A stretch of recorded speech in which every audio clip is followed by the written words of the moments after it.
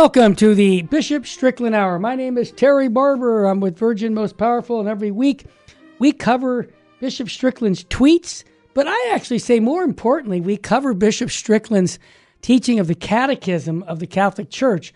This is an edition through his own diocese called The Way of Christ, and this is what topic today is going to be creation and the fall, a very important topic for us here on Virgin Most Powerful Radio. It should be a very important topic to you because you get the understanding of where we went back in Genesis in the fall and where redemption comes from.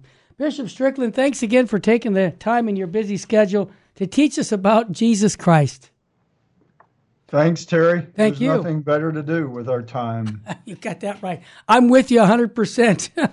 Bishop Strickland, today, the day that we're recording this is the 28th of December. The church has dedicated the feast to the Holy Innocents. I'd like you to share with our listeners the significance of this feast and the tie-in to the killing of unborn babies through abortion. Well, thanks, Terry. I think it is important to note this day. The Holy Innocents, as we know, are spoken of in Scripture. Not that title, but the children less than 2 years old, the 2-year-old males that were killed as Herod attempted to rid his world of this Jesus born in Bethlehem. It really is the first of many attempts on the life of Christ, you can say. And then finally, of course, they do kill him, but then the resurrection is the rest of the story. And the Holy Innocents, I think, are a great reminder. As I celebrated Mass today, what I reminded myself and reminded the people at Mass, the Holy Innocents are a great model for us in remembering that it's God's grace. It's God's action that allows us, all of us, to ultimately become sanctified. We are called to cooperate with that. The Holy Innocents didn't have the opportunity to say yes or no. And so by the grace of God, they are welcomed into his kingdom as really the first martyrs, right. The very first martyrs for the name of Jesus Christ. I think we really need to remember the Holy Innocents that are being massacred in our time, even before they're born. In Jesus' time, it was boys of 2 years or younger already born. And certainly a great atrocity perpetrated by King Herod trying to assert his power as king.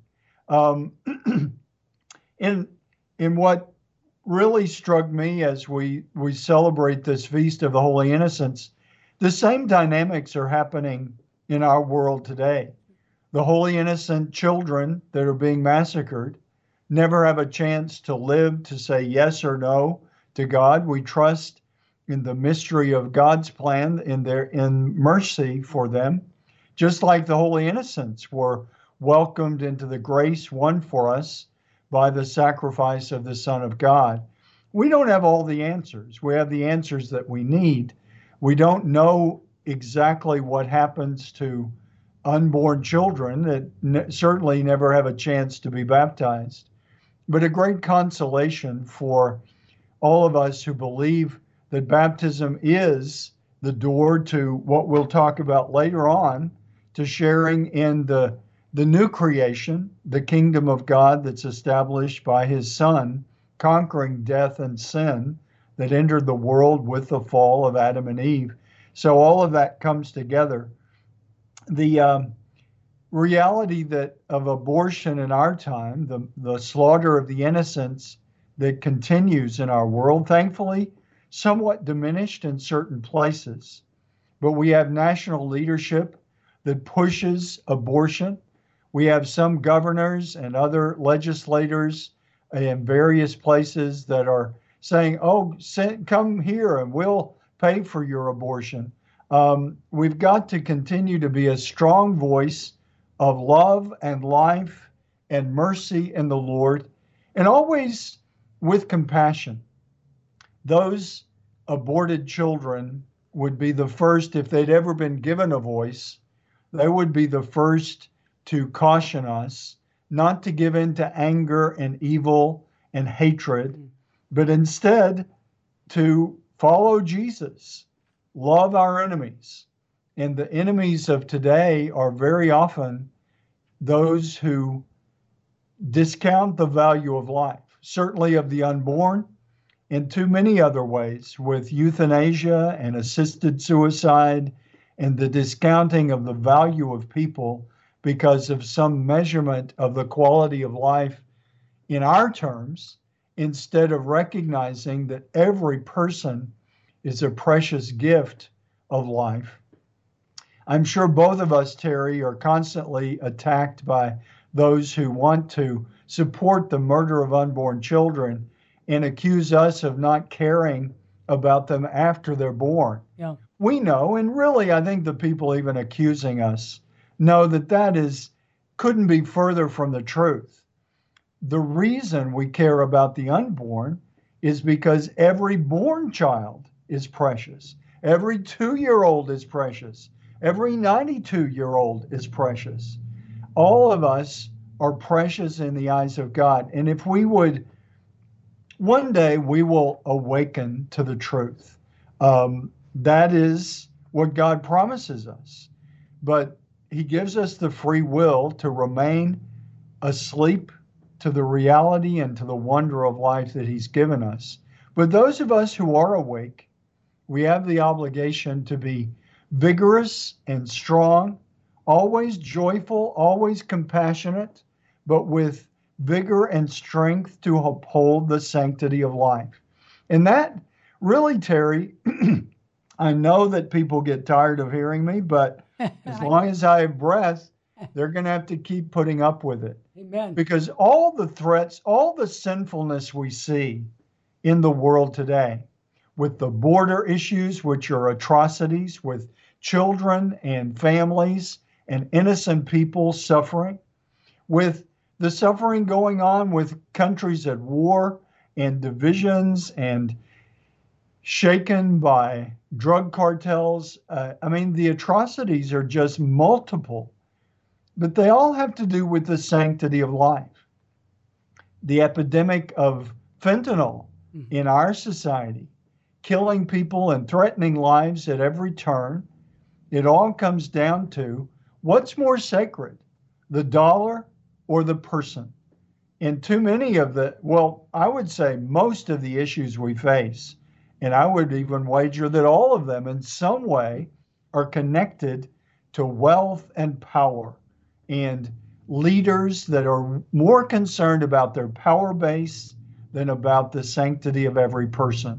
And so they're willing to turn a blind eye to things like fentanyl that's flowing across the border because they've determined it's to their advantage to have some of these happening, to having an open border. And some of the things we see, it's hard to know the truth, but you can see these videos of people, children of God. We always need to remember that when we see these vast throngs of people. No, we don't condemn them because they're children of God. But they are talk about being pawns in a machine, and people accuse certain people on the other side of, they're busing them or they're flying them here and there. Everyone is using God's children as pawns. Yep. Some of them literally children. We're always children in the eyes of God, no matter what our age.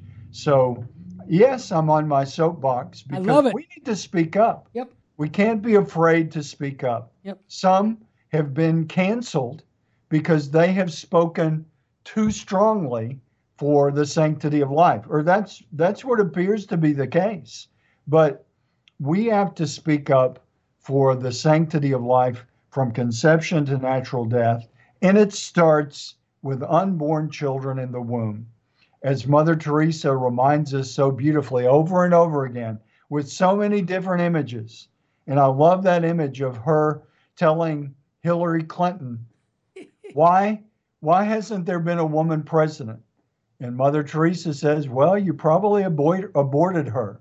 as a nation. Wow. That woman that maybe have been, by God's plan, been given all the gifts and all the abilities that we need in a president, male or female. Too many good people have been aborted, and that means we're aborting our future. So we can't be silent, and we can't weaken in the face of this slaughter of the innocents in the year 2022, soon to turn into the year 2023, and abortion is still with us.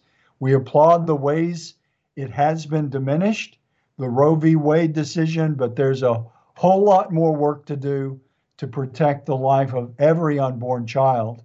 And then we can have the foundation to worry about the life of every single person, from the oldest to the most recently born.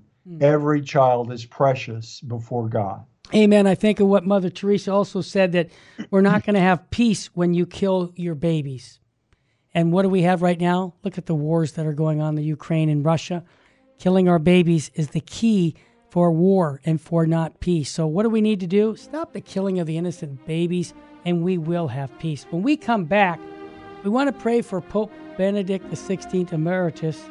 He is very sick, and the Vatican has asked us to pray. And we'll talk about that when we come back here on the Bishop Strickland Hour. Stay with us.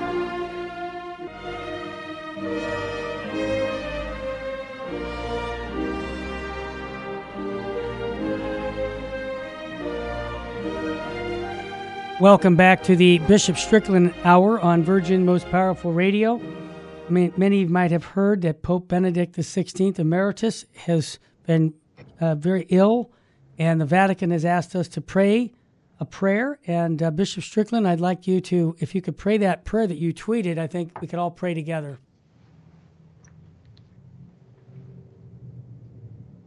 Do you have it? Yeah, I do have it. Yeah, it says, let us pray, Almighty and eternal God, you are the everlasting health of those who believe in you.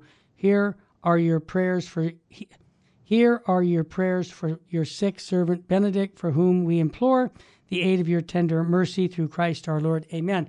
Bishop Strickland, I don't want to take the whole show on Pope Benedict XVI, but I could, and I'll tell you why as a layman, and then you can tell me if his writings have affected you. But I go way back when he was the prefect for the Doctrine of Faith, back in, I think, 81 is when he got that job. And it seemed that he really sent us a lot of documents that St. John Paul II endorsed and signed off on that really explain so much on, liberation theology, how it's not something we should be embracing. He covered Dominus Jesus in the year 2000, of the uniqueness of the Catholic faith. He gave such clarity as the prefect for the Doctrine of the Faith. And then when he became Pope in 2005, I'll be honest with you, Jesse and I were just outside the studio. When we heard it, we jumped in the air. We were ecstatic because we had a scripture scholar being the Pope. And as Dr. Scott Hahn said, we have not had that before. And he wrote these books on Jesus of Nazareth that were very fruitful for me. Has Pope Benedict been fruitful for you as a bishop in the years that he was the Pope and also the prefect?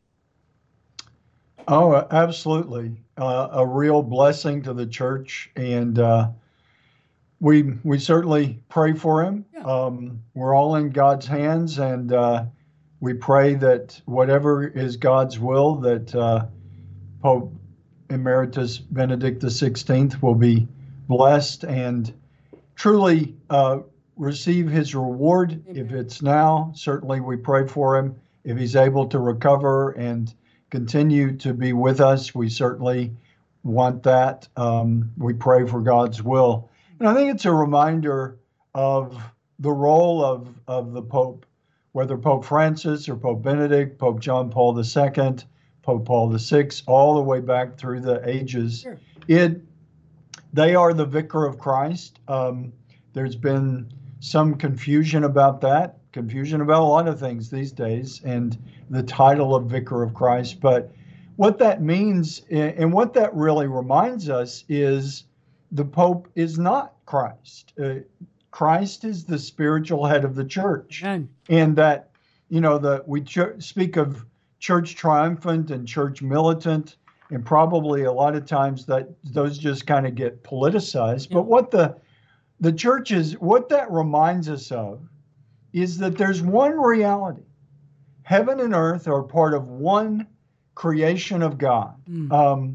Everything flows from God. We talked about that from the Catechism, that God is the before all else that is. God is the prime mover. All sorts of different ways we can talk about God. But when we talk about church militant and church triumphant, it's a reminder that all of us creatures are somewhere in God's holy universe, that as he's created it. And we'll talk about where the brokenness is, well, and where evil is crept in, interestingly, through human will. By that mystery of God creating us in his image and likeness. So as we honor Pope Benedict and pray for him, as we pray for Pope Francis as the current pontiff, as we've prayed for all the popes, and now with John Paul II, we can pray that he prays for us. Amen. As a canonized saint. But all in just the communion of saints reminds us. We say in the creed, one of the versions of the creed, we believe in the communion of saints. That's another way of saying we believe in a life in this world, in a life everlasting with God. And both are woven together in ways that probably we can't even imagine. Many of the great saints and mystics talk about the angels that surround us and the demons. And it's like all of us, Terry, are in a constant position of choosing good and evil, just like Adam and Eve. It's constantly playing out over and over again. We can turn to our good angels for the support and for their help, our guardian angels, and all the choirs of angels to support us. We can also get caught up in the demons, and they're real as well. It's like there's a cosmic tug of war going on all the time. And so as we pray for Pope Benedict, I think it's a reminder to us, he's still with us in the church militant. He's still, and we don't know how long he will be with us, but as long as he's here, we'll pray for him. We pray for him even when he passes from this life. And it's a reminder of what the truth is. And I know that Pope Benedict, even as his body is weakened, his mind has been very clear. And there's some great quotes from him that come from the writings that you mentioned, from his time as Pope, and then from his time as a theologian of the church. And he's always pointing us back to Christ and to living these truths that are unshakable. And I think that's a great legacy that Pope Benedict XVI leaves us and has left us, even as he's still with us. And we definitely don't want to hurry him away, but that's in God's hands. He's in God's hands. And we pray that he's strengthened and blessed as he is in God's hands. As we pray for so many people in our own communities, in our own dioceses, in our own lives that are facing serious illness and sometimes very close to the point of death. But we pray that hopefully we can, as we pray for Pope Benedict, Pope Emeritus Benedict XVI, we can be reminded of the wonders of our faith and the unshakable truth that we have to stand strong and not allow the tides and the winds of the day to change what we know is unchangeable. As somebody mentioned recently, when we forget and when we try to deny, going back to abortion, but sorry, I'm a broken record. Good. But it applies to everything. When we forget that every child in the womb is a child of God, that this is a child, it's not a clump of cells, it's not a ball of tissue, it's a child. When we forget that, then we forget other things like who's a man and who's a woman, what is marriage, And the truth just begins to unravel before our eyes. Not really, but in our perception, it begins to unravel. The truth is still there. And so we've got to be strong and joyful and clear and compassionate to the confused, always. Compassionate to even those who may declare themselves our enemies. Hopefully, Christ tells us, love our enemies, but he doesn't tell us to multiply our enemies. So we need to have the approach that no one's our enemy. We're all brothers and sisters in the Lord. Some are desperately confused in darkness. Out of love for them, we've got to bring them the light. They've got to choose whether to embrace it or not. But I think one of our constant prayers in these times is for a change of heart for all of those who are caught up in the darkness, whether it's a teenager down the road or some legislator in Congress or the president or a governor or some business leader or some movie star. If they are caught up in darkness, we have an obligation to bring them to the light and to share that light with them. But it's up to their choice from their heart, their free will, what they choose to do with the light. And that many will continue to turn from it, ignore it, and bring the darkness even more powerfully. But we have to joyfully and lovingly share the light. Well, what you just said reminds me of what Pope Benedict XVI Emeritus said. I put it at the end of my book, How to Share Your Faith with Anyone. He said, "There is nothing more beautiful than to be surprised by the gospel, by an encounter with Jesus Christ. There is nothing more beautiful than to know him and to speak to others about our friendship with him." That's Benedict, man. Anyhow, we'll pray for his recovery. And thank you very much for that little brief commentary on Pope Benedict XVI Emeritus. Bishop Strickland, you mentioned about Congress and legislators. You tweeted something very strong, and I didn't see this on the internet. I don't know how you caught this, but AOC claims that abortion is a religious sacrament. Are you serious that one of our legislators said that? I'll repeat. She claims abortion is a religious sacrament. Now, you said this is blasphemous. Do you have it in front of you? Do you know what you? Yeah. Yeah. Come on, give us your commentary on that. Somebody needs to speak up. Well, and that's why I said we've got to speak up. And then, people say, try to quibble and say, oh, she didn't really use those words. But that is exactly what's being promoted, as if it were a religious value that the right to abortion and promoting it, the slaughter of unborn children, people are vigorous and tenacious about saying, and they get ugly, they get vicious. We should avoid falling into that trap. Hatred doesn't get them anywhere, and it won't get any of us anywhere. An unborn child is an image of love and goodness and should never be, we get angry. It's human to get angry when we see them slaughtered and literally ripped apart and people promoting this atrocity like it's a right for someone. But we can't let the anger overcome us. We have to continually return to the goodness and to the beauty.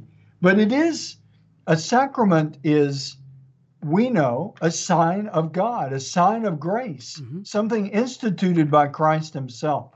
And the use of those terms, whether or not the actual term was used, and I think it was, but that is how these people are operating. Yeah. And it accurately captures, it's as important to them as the sacraments are to faithful Catholics.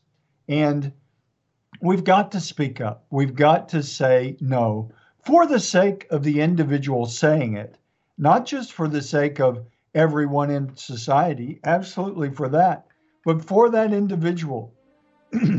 We've got to speak up and say, no, this is evil, this is wrong, and the killing of unborn children will never be a blessing to another individual. When we come back, I can't believe it. I'm glad the U.S. bishops are saying defund the Catholic Campaign for Human Development. Stay with us.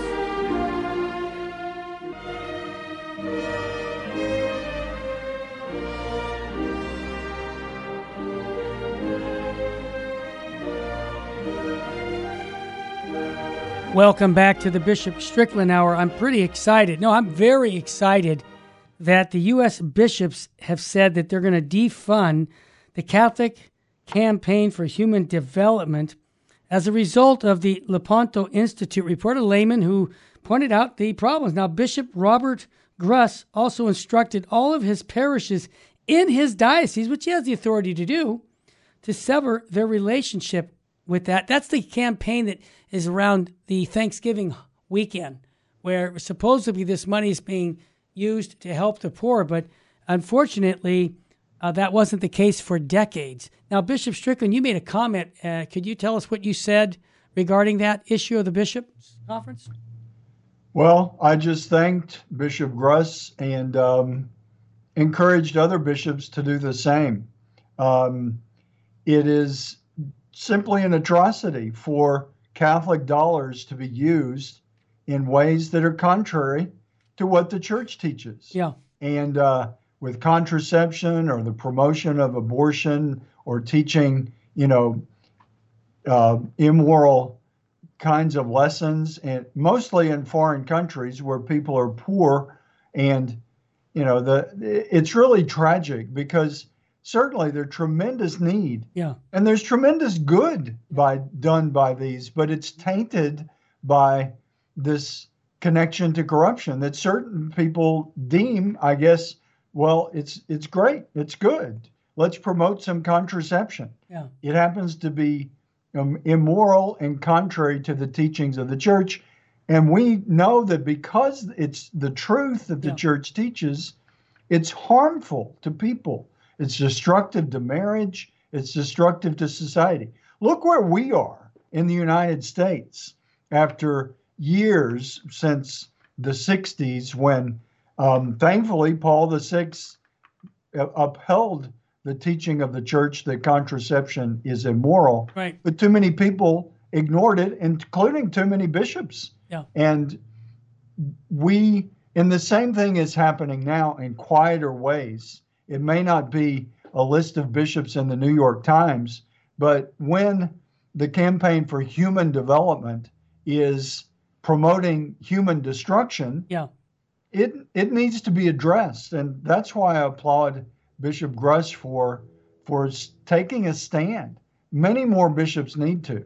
They pass off the work of the Lepanto Institute. Oh, that's just conspiracy theories.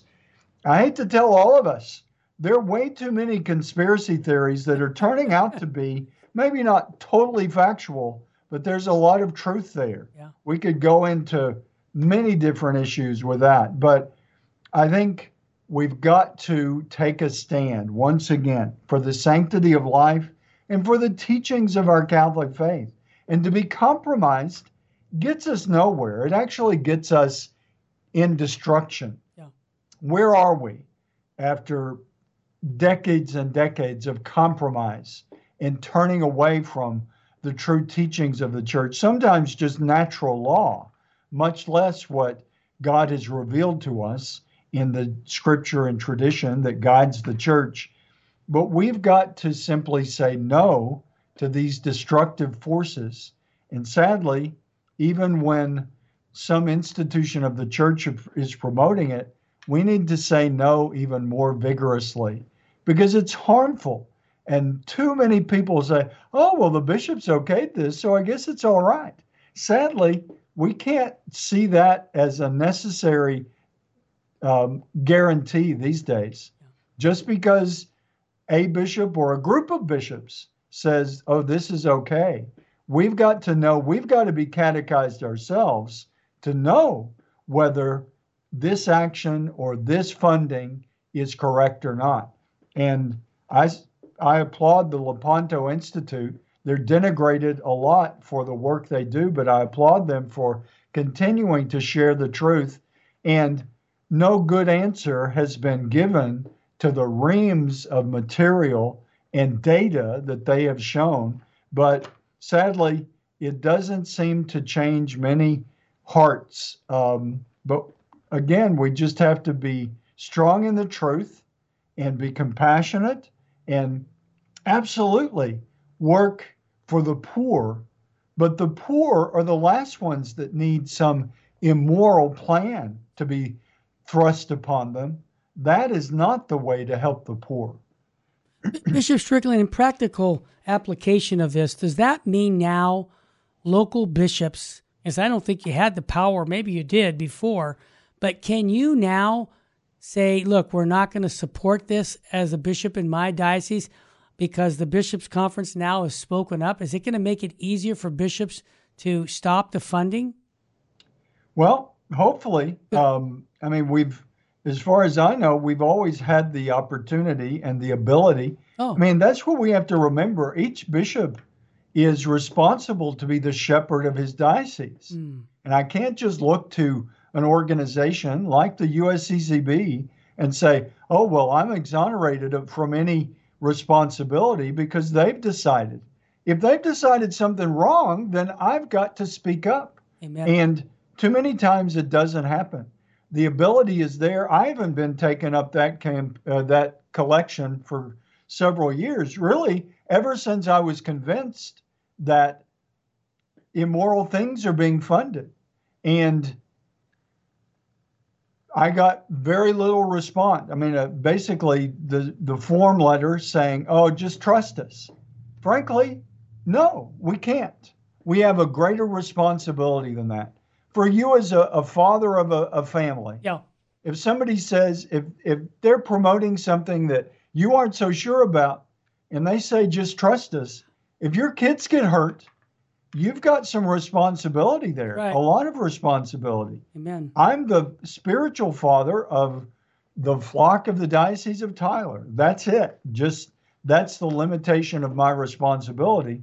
But that's about 1.5 million people. And that's a lot of people to be responsible for. And I've got to do my best to be true to the gospel and true to Jesus Christ, true to his church. Amen. And say, no, we're not going to just roll over or turn a blind eye to whatever is contrary to the truth. No matter who opposes me, I've got to stand up for that. And where we celebrate tomorrow after the Holy Innocents, we celebrate St. Thomas of Becket, who got in deep trouble with Henry II, ultimately was killed, was murdered. Murder in the cathedral. That, like so many of the saints, he died because he was unwilling to compromise with the truth for the sake of his position and ultimately for the sake of his life. We need that kind of strong faith in the church and in the world today. A big amen, amen, amen. I say, wow. Thank you, Bishop Strickland. Before we get to the catechism, I have one more tweet, and I really like this. You tweeted this because it was profound. It said, 1,000 times in history, a baby has become a king, but only once has a king become a baby. I thought that was, I've never seen that before. That touched me. Yeah, and I hadn't seen it either, and I shared it because like you said, I think it is profound. Yeah. And it's a reminder of the great gift of the incarnation, the Son of God coming to us in such profound humility. Yep. And profound humility is probably the commodity we need the most in the world today. It's easy for all of us as men or women, as human beings, young and old. Pride and being caught up in our own arrogance is destructive. We need to have the humility which is rooted in reality. And Christ, here he is, as that quote says, King of the universe, becomes a helpless, unborn child and then a born child. And both are completely helpless at the mercy of the world, at the mercy of their parents. Jesus, I think that tells us so much about how we're called to live. That Jesus chose to truly enter into our humanity. As God, he could have come to us and been a 12-year-old boy or a 21-year-old young man, or he could have just come to us as a 30-year-old ready to begin his public ministry. But he came to us as one of us, and that's what we celebrate for this octave and for the Christmas season. The reality of the incarnation and the humility of a God who loves us that much. Well, we're going to get into the catechism, but I want to talk about the St. Philip Institute because they're the publisher of this catechism we're using, The Way of Christ. And Bishop Strickland, can you give us a plug? We got a minute and a half before the break, and we're going to get into this catechism. Tell us a little bit more about the St. Philip Institute. Well, Terry, it's an institute here in our diocese that is for catechesis and evangelization.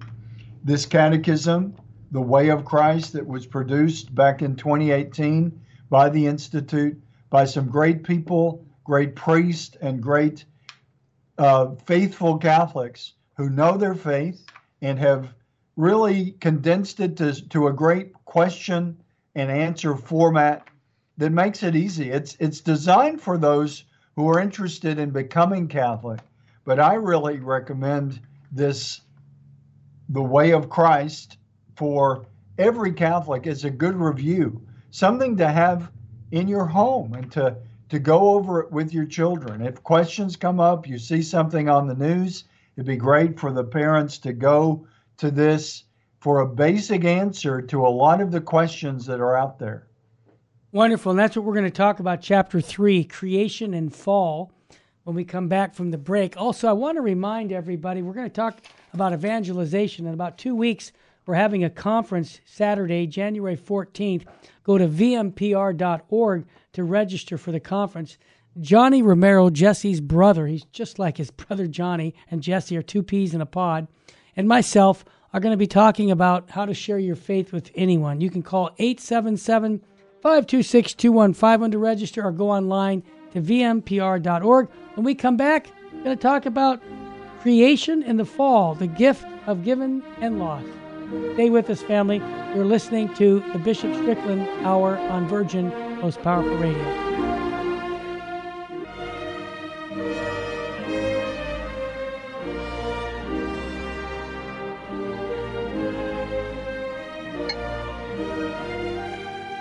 Welcome back to the Bishop Strickland Hour. We're now going into the Catechism section called Creation and the Fall. And the Catechism, this says, out of love, God created all things from nothing. These are the attributes of God. And sustains their being. God created man and woman in his image to be in a relationship with him. Our first parents turned from God in sin, which has affected all of humanity. That paragraph, Bishop Strickland, to me, is so important for people to understand original sin.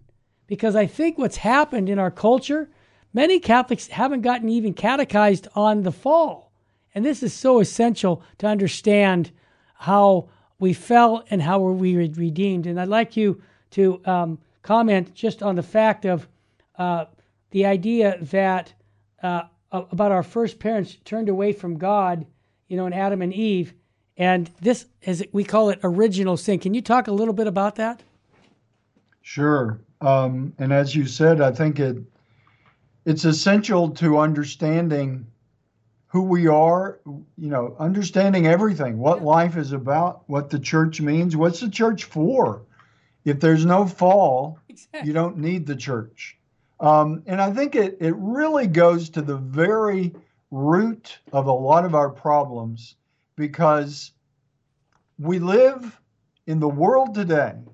I think the general human mentality, just beyond religion, but just what seems to be in the air we breathe, is that this world is what we're all about. This world needs to be perfected into this utopia. And I think that mentality really affects people of faith, people of no faith. It affects all of us. And it's a false premise that really our modern civilization is built on. I could probably go on forever about this because I think it really is getting to the root of what's wrong. Yeah. And it gets to the root of what was condemned by popes from the early 1900s. I think it was Pius the Ninth, maybe the 11th. I always get those Piuses mixed up. But the Oath Against Modernism. It's in 1907. And speaking about modernism, the whole, we've never really, as far as I understand, and I'm no great scholar, so I can easily be corrected, but modernism is like the heresy of today. Amen. I don't know that it's ever been declared officially to be a heresy, but the idea that, and really underlying modernism is that we'll make heaven right here. Yep. Thanks, God. If you believe in God, it's almost like saying, God, we got this. We'll create our own heaven. Or too many don't believe in God. And so this is all there is. And they're going to perfect this world as, of course, one of the many, many, many fallacies in that is, what's your idea of perfection? And it becomes a human feeling-based, arbitrary relativism that is destroying us. That's right. Because your idea of heaven and my idea of heaven, if it's not rooted in the Word of God and what God has revealed to us, it can get us off into crazy tangents. And that's where we are, because too many people have no idea of what God's created heaven really is about. And so getting into this, the creation and the fall, it gets to the very heart of what's wrong in the world and what we're seeing lived out. What occurs to me is, as we talk about Adam and Eve and the first fall, original sin has probably been duplicated more than anything else in the universe, because every one of us adds our own sins. And really, the basic original sin is repeated over and over again. Adam and Eve were given free will. They were instructed by God how to avoid sin, and they used that free will to choose sin. That tragedy gets played out in each of our lives to some degree, but what is our journey? What is our vocation from our baptism? Mm-hmm. To constantly turn from sin and live the call of grace, to return to God's original plan for creation, to flourish in his life and goodness. That's our mission. I love it. And probably both of us have heartaches in our own families, and certainly in our circle of friends, of people that have, by their own free will, made the choices that destroy their lives, sometimes literally in this world, and too often literally for the world of heaven, the everlasting life that God offers us. We have the free will and the freedom to do that. And it happens over and over again. Beautifully But thankfully, in God's mercy, as long as we're breathing, as long as we have another choice to make, that's right, we have the opportunity to say, Father, forgive me, I have sinned. Well, Lord, have mercy. Amen. And that it's interesting because I know as people of faith, like you and I, and so many people listening, we just don't live in a world that really supports our perspective as it needs to be supported. And we need to always be looking at everything that goes on around us through the lens of faith. That is what the Catechism is talking about. this idea of creation as God's plan and the fall that distorts it by sin. What I'm thinking of, I'm pretty much a regular guy. Mm-hmm. I enjoy the James Bond movies and some of those things. Sometimes they get a little risque, but really James Bond is pretty mild compared to some of the things you could watch these days. Amen. But one thing that occurs to me, the body count in some of those movies is extreme. And, as a bishop, as a man of faith, I need to ask myself, is this appropriate to even be watching? Right. Because, and certainly there are elements of it that are not appropriate but what strikes me, and we can always, even, I'm a sinner, I need to constantly seek a more sanctified life. But even as we're seeking that, we can learn and we can make the judgments that we need to make. And what occurs to me in a lot of these movies, that where people die, the body count can be extreme. Mm-hmm. You don't hear them saying, God forgive me. That's never in the script. True. They may be using some expletives, or they may be telling their friend that's still alive, go and get him, and blank, blank, blank, blank. Yeah. But we as people of faith need to remember, of course, these are just movies. This is just Hollywood. But it does have an effect on us, and especially on our children.